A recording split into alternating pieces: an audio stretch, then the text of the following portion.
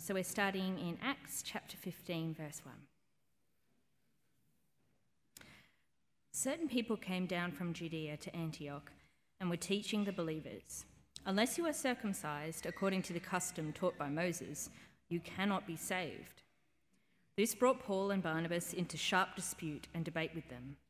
So Paul and Barnabas were appointed, along with some other believers, to go up to Jerusalem to see the apostles and elders about this question. The church sent them on their way, and as they travelled through Phoenicia and Samaria, they told how the Gentiles had been converted. This news made all the believers very glad. When they came to Jerusalem, they were welcomed by the church and the apostles and elders, to whom they reported everything God had done through them. Then some of the believers who belonged to the party of the Pharisees stood up and said, "The Gentiles must be circumcised and required to keep the law of Moses." The apostles and elders met to consider this question. After much discussion, Peter got up and addressed them. "Brothers, you know that some time ago God made a choice among you, that the Gentiles might hear from my lips the message of the gospel and believe. God, who knows the heart, showed that he accepted them by giving the Holy Spirit to them, just as he did to us. He did not discriminate between us and them, for he purified their hearts by faith. Now then, why do you try to test God by putting on the necks of Gentiles a yoke that neither we nor our ancestors have been able to bear? No, we believe it is through the grace of our Lord Jesus that we are saved, just as they are." The whole assembly became silent as they listened to Barnabas and Paul telling about the signs and wonders God had done among the Gentiles through them. When they finished, James spoke up. "Brothers," he said, "listen to me. Simon has described to us how God first intervened to choose a people for his name from the Gentiles. The words of the prophets are in agreement with this. As it is written, 'After this I will return and rebuild David's fallen tent. Its ruins I will rebuild, and I will restore it, that the rest of mankind may seek the Lord, even all the Gentiles who bear my name, says the Lord who does these things, things known from long ago. This is my judgment, therefore, that we should not make it difficult for the Gentiles who are turning to God. Instead, we should write to them, telling them to abstain from food polluted by idols, from sexual immorality, from the meat of strangled animals, and from blood. For the law of Moses had been preached in every city from the earliest times and is read in the synagogues on every Sabbath." Well, good evening, everybody. Good evening to everyone online. It's wonderful to be here together in this winter day. And just before we dive into God's Word tonight, I thought it might be a lovely thing for us to dive into prayer with our Lord and talk to him first. So let's do that. Dear Heavenly Father, we thank you so much for your grace to us. We thank you for saving us in the name of Jesus Christ. Help us to be comforted in the knowledge that you have done everything necessary for us for salvation. If we don't fear death, Lord God, then we don't fear living either. Help us, Heavenly Father, to get the right balance tonight, to understand how your gospel can help to orientate us in our lives day to day, we pray. In Jesus' name, amen. Well, I've been hearing a lot of voices recently saying that it's time for the gospel to have a bit of a rebrand.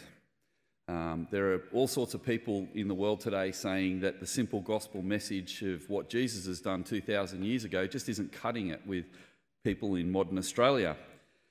We hear voices like that from time to time, drawing us to this or that latest trend or fashion, and it seems sometimes like some people are trying to add to the gospel.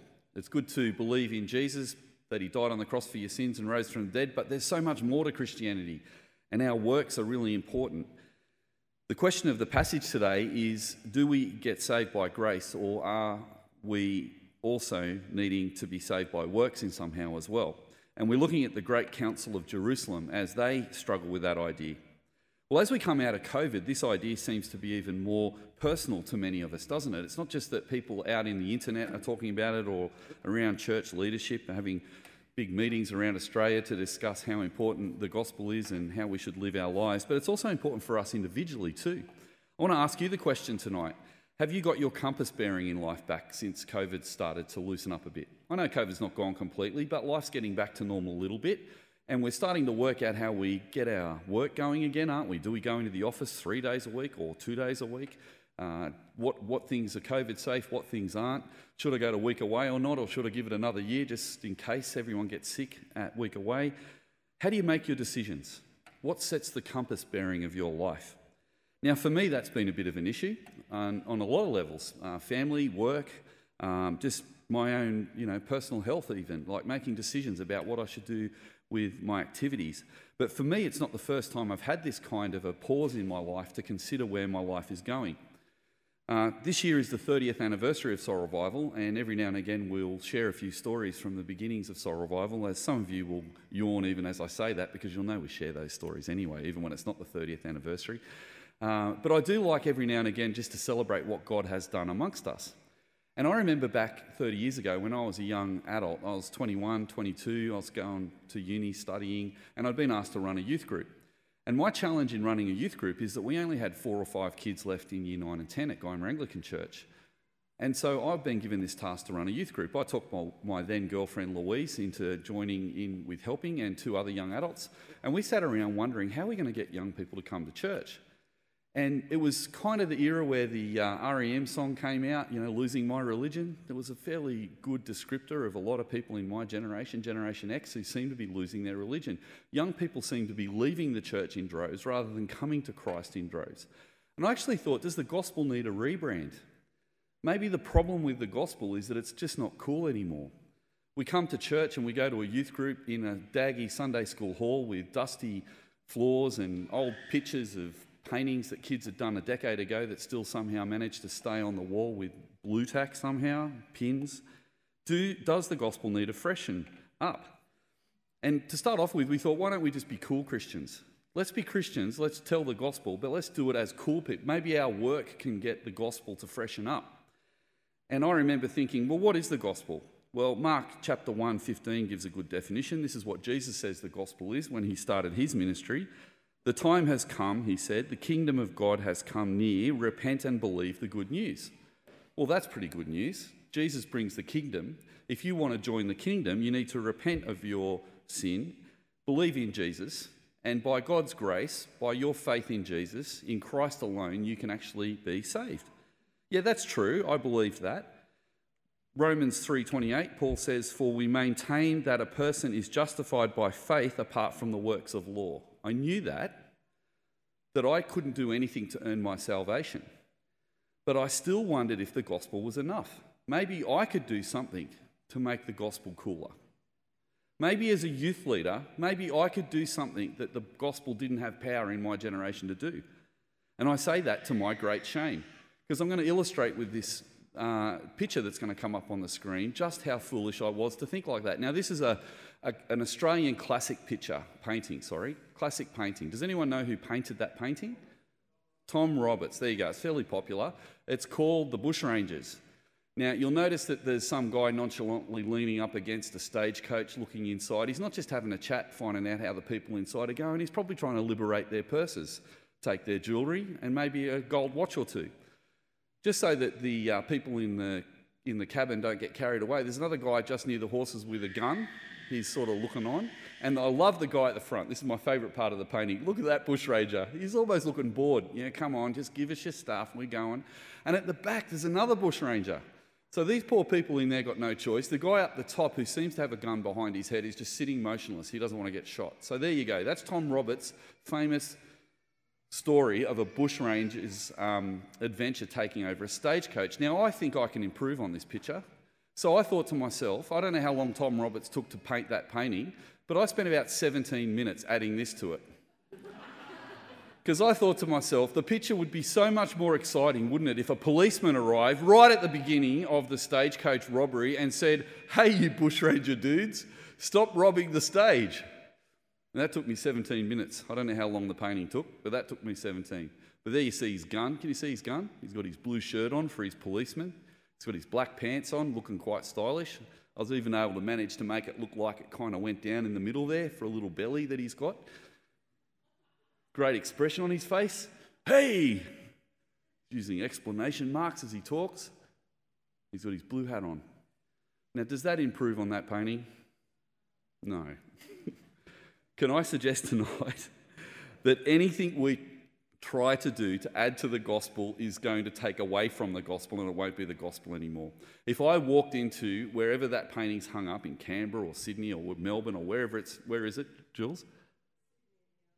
Art Gallery of Sydney, with my spray can, went in there, drew a picture of a dude, it would not be appreciated. And likewise, the story today is about how people have come and spray painted their own logic on top of the gospel. The beautiful gospel story that God has painted for us so beautifully.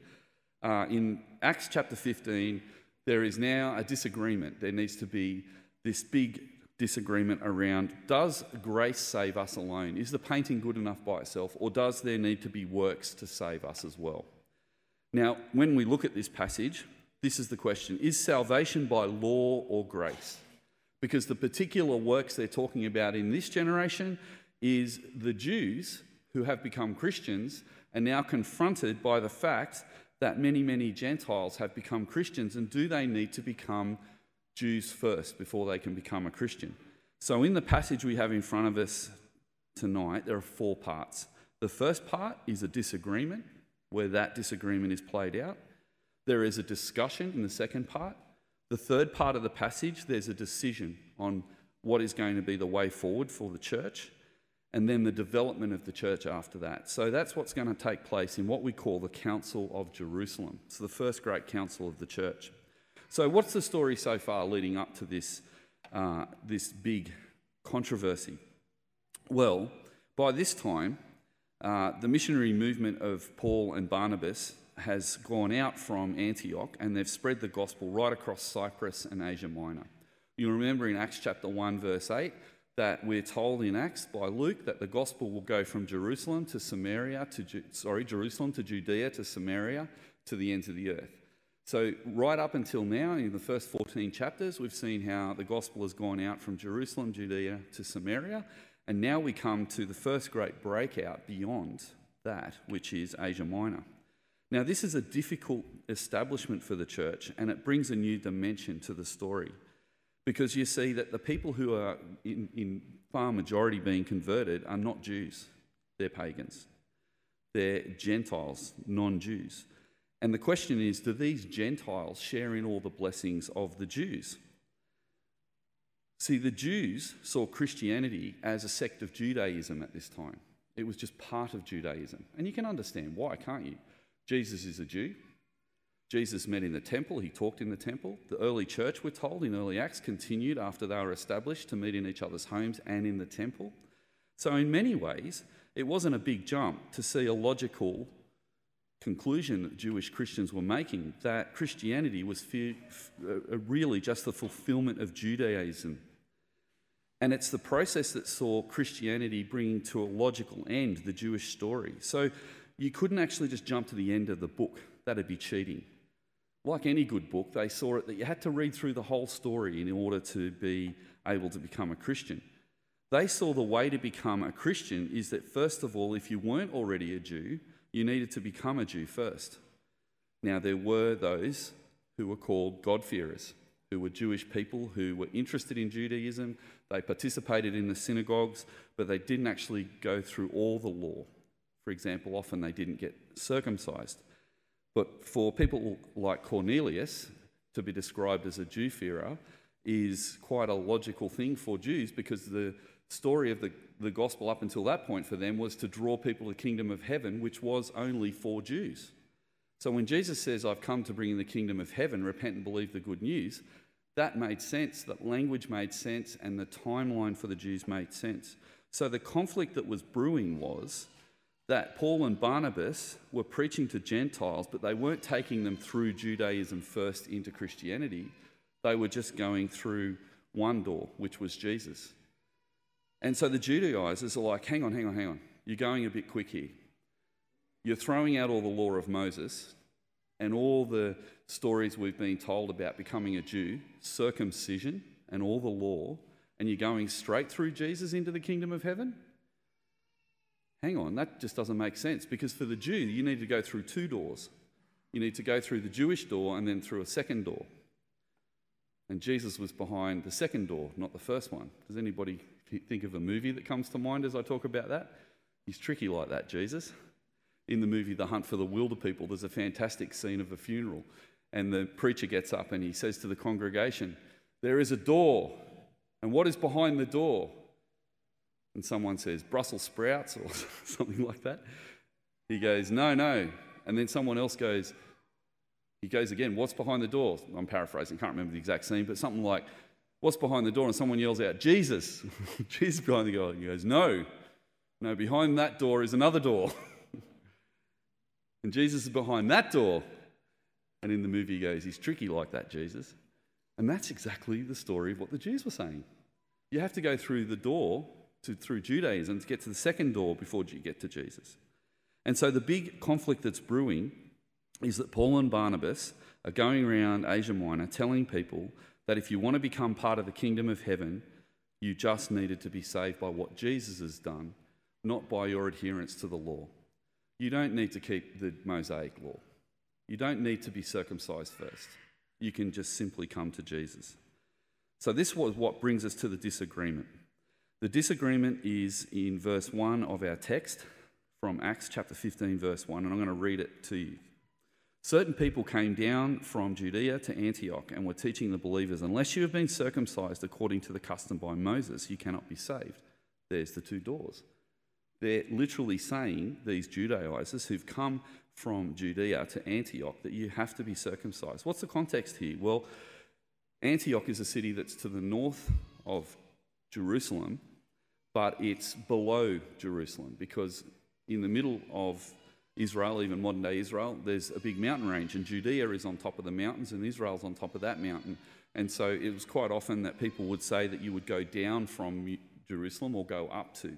In my parlance, I'd say I'm going up to Brisbane or down to Melbourne, but that's not the context here. It's actually geographically elevation here.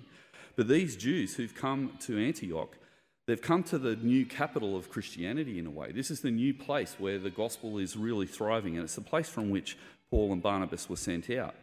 Now, these false teachers who've come up have not been sent by anybody in Jerusalem. They've just taken it upon themselves to rein in this Gentile expansion, because they can see that the Gentile expansion is going to outpace the Jewish conversions, and before long there's going to be more Gentile Christians than there's going to be Jewish Christians.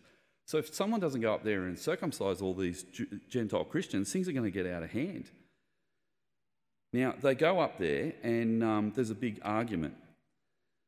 In verse 2, this brought Paul and Barnabas into sharp dispute and debate with them. So Paul and Barnabas were appointed, along with some of the other believers, to go down to Jerusalem to see the apostles and elders about the question. Now, the book of Galatians was written about this time, just before this chapter, and we get a bit more detail from Paul about what's going on with all this confusion. I'm going to read to you from Galatians 2:11-14 to show you the context. When Cephas, or Peter, who himself had come to Antioch, I opposed him to his face because he stood condemned, for before certain men came from James, he used to eat with the Gentiles. But when they arrived, he began to draw back and separate himself from the Gentiles because he was afraid of those who belonged to the circumcision group. Other Jews joined him in his hypocrisy, so that in their hypocrisy even Barnabas was led astray. Now in Acts there's just a really brief description, but Paul's giving a bit more context here. This is heavy, because Peter, who had the vision in chapter 10 that he was to go and convert Cornelius, remember the vision? All the animals come down in a big blanket and basically God says, kill and eat. And Peter goes, surely not. How can I eat a lobster? I can't do that. It's not part of the law. Well, God says, how can you make something dirty if I've made it clean? Go and kill and eat. Well, Peter has already been convinced, but then when these people have come from Jerusalem, the Judaizers, they've even convinced Peter. Also, Barnabas, who in Acts is described as arguing with these people, he for a time seems to have been led astray as well. And interestingly, there's this sentence in verse 12, people who came from James. Now, there's a really interesting question over that sentence there. There's a sense in Acts that these people haven't been endorsed who've come from Jerusalem, but could it be that James himself sent them? Now, James, we think the brother of Jesus, is the leader of the church, And in a minute, we're going to see how James and Barnabas and Peter all speak up for grace, but there could have been a moment where they made a mistake. Now, thinking of Peter particularly, we don't have time to look at all of this, but imagine Peter making a mistake. Could you imagine that? Can you imagine Peter arguing with Jesus, saying, "Surely not, Lord"? He would never say something like that, would he? Poor Peter, he's still getting his head around stuff, and the encouragement for us tonight is we're all still getting our head around stuff too, hey? So if you're trying to work out what the gospel is and what compass bearing it gives for your life, be encouraged, you're in good company. Because even Barnabas, the son of encouragement, was having difficulties. Verse 14 in Galatians there. When I saw that they were not acting in line with the truth of the gospel, this is Paul speaking, I said to Cephas in front of them all, "You are a Jew, yet you live like a Gentile and not like a Jew. How is it then that you force Gentiles to follow Jewish customs?" So basically what's happened is Peter has seen the big lobster Mornay come down from heaven with other associated things, so I can't get the lobsters out of my head. They must have been on the sheet. He sees that. Then he sees Cornelius become a Christian who's a God-fearing Gentile. Then he eats with the Gentiles. But then somewhere along the line, someone's nipped in here, and even Peter has been tricked by false teachers that he's got to withdraw again from the Gentiles and stop eating with them, be like a Jew. And Paul's going, "Peter, you've lost your way. Your compass bearing is wrong." Again, that's an encouragement to us tonight, because sometimes we lose our way and sometimes our compass bearing gets lost too. Well, let's go back to Acts 15. Acts 15, verse 3, they've sorted out the problem, and Paul and Barnabas are being sent by those in Antioch to go down to Jerusalem to talk with all the elders and sort this problem out once and for all. In verse 3, they travel down through the territory, and everywhere they go, they keep preaching the gospel. One would like to imagine they're probably trying to get some support here, because they're about to go to the capital, Jerusalem, to talk about this stuff. So as they go down through the towns, they talk to people about it. And when they get to Jerusalem in verse 4, they have a formal acceptance. And when they get there, they tell the story of what God did. Now, this is really important. They tell the story of what God did when they went out for the months and months that they've been travelling around Asia Minor, telling all these Gentiles about Jesus. They've actually gone back one step, and instead of arguing about circumcision, they're saying, let's pause for a second, let's start. What is God doing? And you get that sort of language through Acts. For example, in Acts 14:27, you see it. On arriving there, they gathered at church together and reported all that God had done through them and how he had opened a door of faith to the Gentiles. So the significant thing here is that it's not just Paul and Barnabas deciding they're going straight through one door to Jesus, that people are saved by grace alone, by faith alone, in Christ alone. That's not Paul and Barnabas' decision. This is God doing this, they're saying, you see. And in verse 5 of chapter 15, this is what we read. Then some of the believers who belonged to the party of the Pharisees stood up and said, "The Gentiles must be circumcised and required to keep the law of Moses." Now the problem here is these guys weren't listening. And they were guys, because they were all men in this council. But these Jewish Christians who were arguing for a two-door Christianity, that works needed to be a part of salvation, and that works was to become a Jew and follow the law, they don't be persuaded by the argument, they just get angry. They need to be circumcised and required to keep the law of Moses. Now, it's interesting that there's two things there, because being circumcised is part of the law of Moses. So it's interesting they're focused on this physical, practical symbol of being a Jew for men, which is circumcision, as a part of the law of Moses as well. Now, I think for them, they're having a crisis. And their crisis is, what is my marker that I am saved? Because I used to have a marker that I was saved and part of the kingdom of heaven when I was a Jew. What is my marker now that I'm in Christ? Is my marker still being circumcised, following the law of Moses and believing in Jesus? Because that's a pretty safe place for me to sit. Now, we might look on that and think it's strange, but it's not really, is it?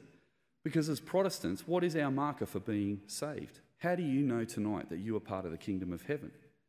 If Jesus has done everything for you to be a Christian, and you can't do anything to be a Christian, you might sit there sometimes with your thoughts and wonder, am I actually saved?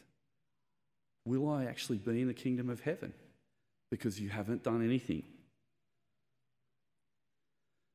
Well, the gasket has been blown in verse 5, and I think what follows will help us if we sometimes doubt whether we're in the kingdom of heaven, because this discussion opens up, which is really helpful. Chapter 15, verses 6 to 7. The apostles and the elders met to consider the question.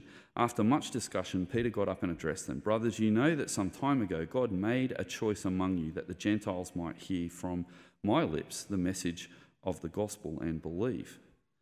And verse 6, he highlights basically what they've decided to do. He's taken up as a mission and he's gone and done it. In verse 7, he starts 5 points about that mission that I want to run over really briefly that help us with our issue of how are we saved. Let's see what Peter says. He stands up and gives this great speech. Before I do, actually, it's one of 3 speeches in this council, one by Peter, one by Barnabas, and one by James. But Peter takes the first one. And I think that's actually quite beautiful, because wasn't Peter, according to Paul in Galatians, actually not sure before Paul came and reminded him? Well, now he's sure. He's got back on the horse again. And that's, again, an encouragement to me, and probably an encouragement to you too, that our God is not just a God of second chances, he's a God of third chances and fourth chances and fifth chances. So if you sometimes stumble and fall regularly in your faith, keep persevering. Because remember what chapter 14 told us, God is the one who is at work in you, not just yourself. But we're so works-based, aren't we? You see how this keeps flipping in our minds? In verse 15:7, we see the first thing he says. Basically, past revelation has taught us that faith in Jesus alone is all we need to become a Christian. Peter gets up and it'll be up on the screen, I won't read through it all, but he reminds them that 10 months ago in chapter 10 of Acts, Cornelius has become a Christian. And he says that, brothers, you know that some time ago, that's what he's talking about, God made a choice among you that the Gentiles might hear from my lips. Now that was significant because he is the apostle to the Jews. So it's quite interesting, Peter says, that God chose the apostle to the Jews to be the first one to bring a Gentile to faith, not Paul. Paul's the apostle to the Gentiles. You'd expect him to be the first one, but no. God's really grounding this in the work of grace. So looking backwards, that's what he says. The second thing he says is in verse 8. Again, it'll come up on the screen. God, who knows the heart, showed that he accepted them by giving the Holy Spirit to them, just as he did to us. So the astounding part of the story of Cornelius is even though he was a Gentile, he received the Holy Spirit with the gift of tongues and with fire and wind, the same as the Jewish believers did in Acts chapter 2. And what's going on there is God was showing all the believers that the Gentiles were not second-class Christians. They had not had to go through 2 doors to become a Christian. They could just go straight to Jesus. You don't have to go through Judaism first. We see that backed up, by the way, in Galatians chapter 3, verse 14. He redeemed us in order that the blessing given to Abraham might come to the Gentiles through Christ Jesus, so that by faith we may receive the promise of the Holy Spirit. See, God does not give the gift of the Holy Spirit to unbelievers or to people who aren't going to heaven. The third argument Peter makes there is in verse 9. And basically there, he says that when people became Christians, not only Cornelius, but also those who Paul has been ministering to, it says there, he did not discriminate between us and them, for he purified their hearts by faith. Now that's a reference to the fact that their lives changed. Their hearts were purified and they changed. Again, it's a good point to pause in the sermon and have to think about yourself. Do you see yourself changing at all? I remember right from very early on as a little Christian, people used to say to me when I said, I don't know if I'm saved. And they'd say, well, do you see yourself changing? Are you growing? And I'd say, yeah, I can see that. Well, that's exciting. Because Peter here is the third reason that, and evidence that Gentiles don't have to become Jews first, is that they change, just like the Jews did. The fourth reason is the law can't save.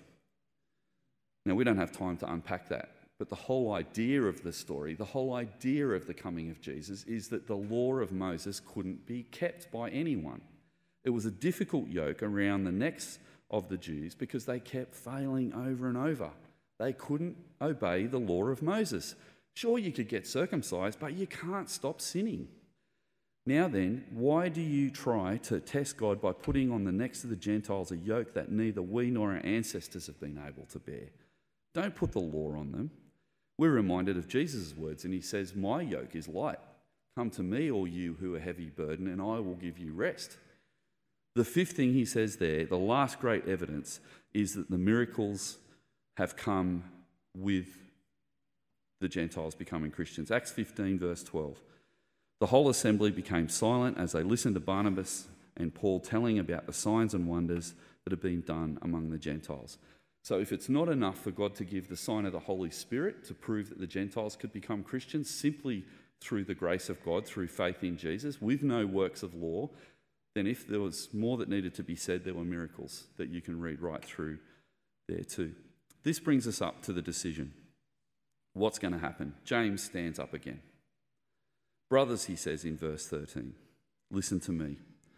And then he basically goes on and says that in Acts 15, 16 to 18, that what Peter was saying about looking back is a good place to start when you think about this issue being resolved.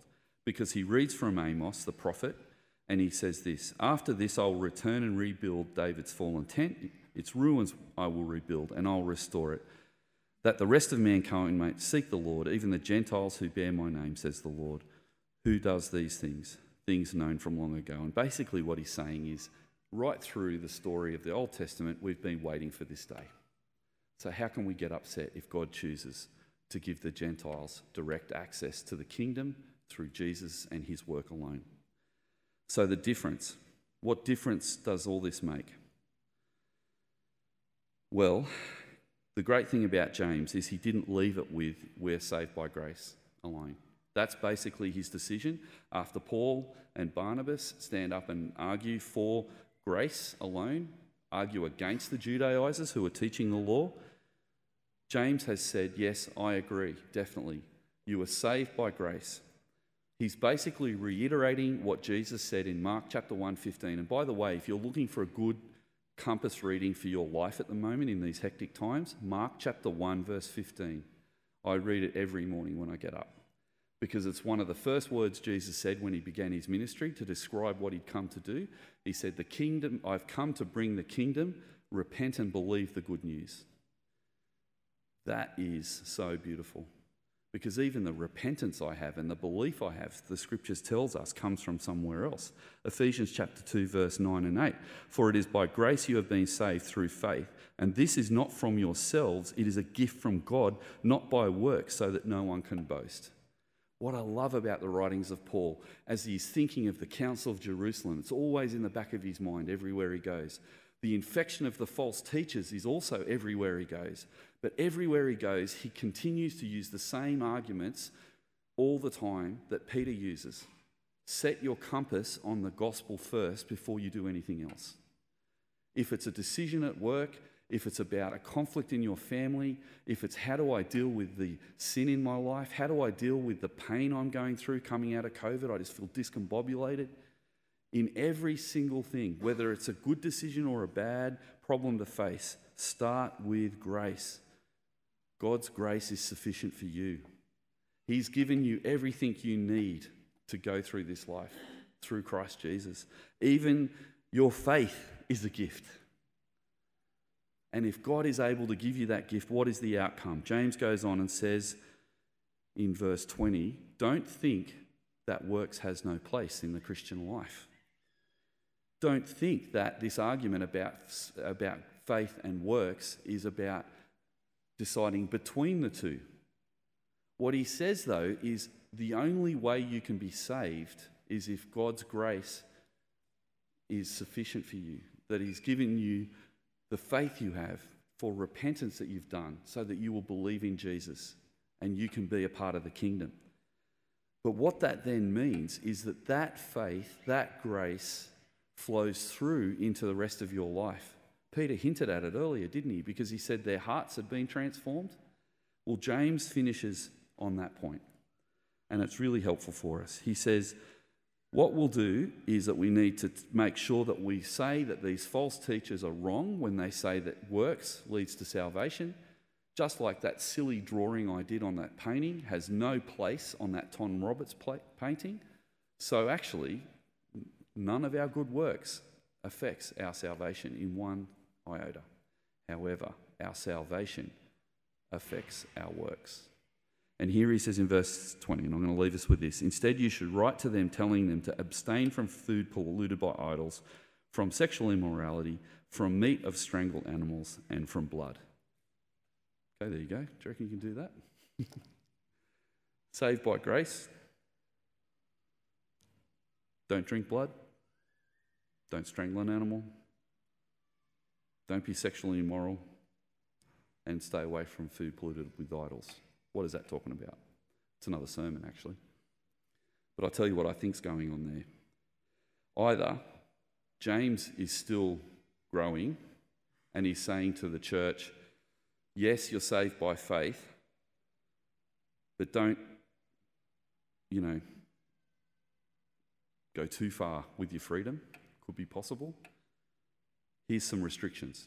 He seemed to be saying before, you're free in Christ. But what's he saying here? Could he be restricting them? Well, I don't think so. I'll tell you what I think he is doing. I think what James is saying is don't get involved in idolatry or sexual immorality. Don't get involved in idolatry or sexual immorality. What he's saying there is it's one thing to say you don't have to go through Judaism first to become a Christian, but it's another thing to think that you can be a Christian and still partake in all those earthly things that you used to do as a Gentile. Because the Gentiles would worship other gods with sexual immorality by eating food that was offered to idols. Meat of strangled animals was also used in liturgical practices of pagan idolatry and also the drinking of blood. So he's not saying don't have a black pudding with your Yorkshire pud, as I used to think he was. I actually think he's saying don't get involved with idolatry and don't yourself become sexually immoral. Unfortunately today, a lot of Christians think that Christianity is just an ideology that you can believe and think about. But James here is helpfully saying it's grounded in our practice. If we have values, we will have behaviours. And just like he's saying don't behave like a Jew to the Jewish Christians, he's saying don't behave like a pagan if you are a Gentile Christian. What he's saying is don't add to or take away from the gospel because it's not the gospel anymore. Don't syncretize your faith with either end. Stay in Mark chapter 1, verse 15. Set your compass bearing all the time so that we stay away from worshipping something other than Jesus. I'm going to pray for us. Dear Heavenly Father, we thank you for that clear message. We pray, Father, that you'll help us not to add to the gospel. Help us, Lord God, to trust in your direction. And as we live our lives and make choices to follow Jesus and not other things, may it be really clear how we should love those around us and those who are far away. This we pray in Jesus' name. Amen.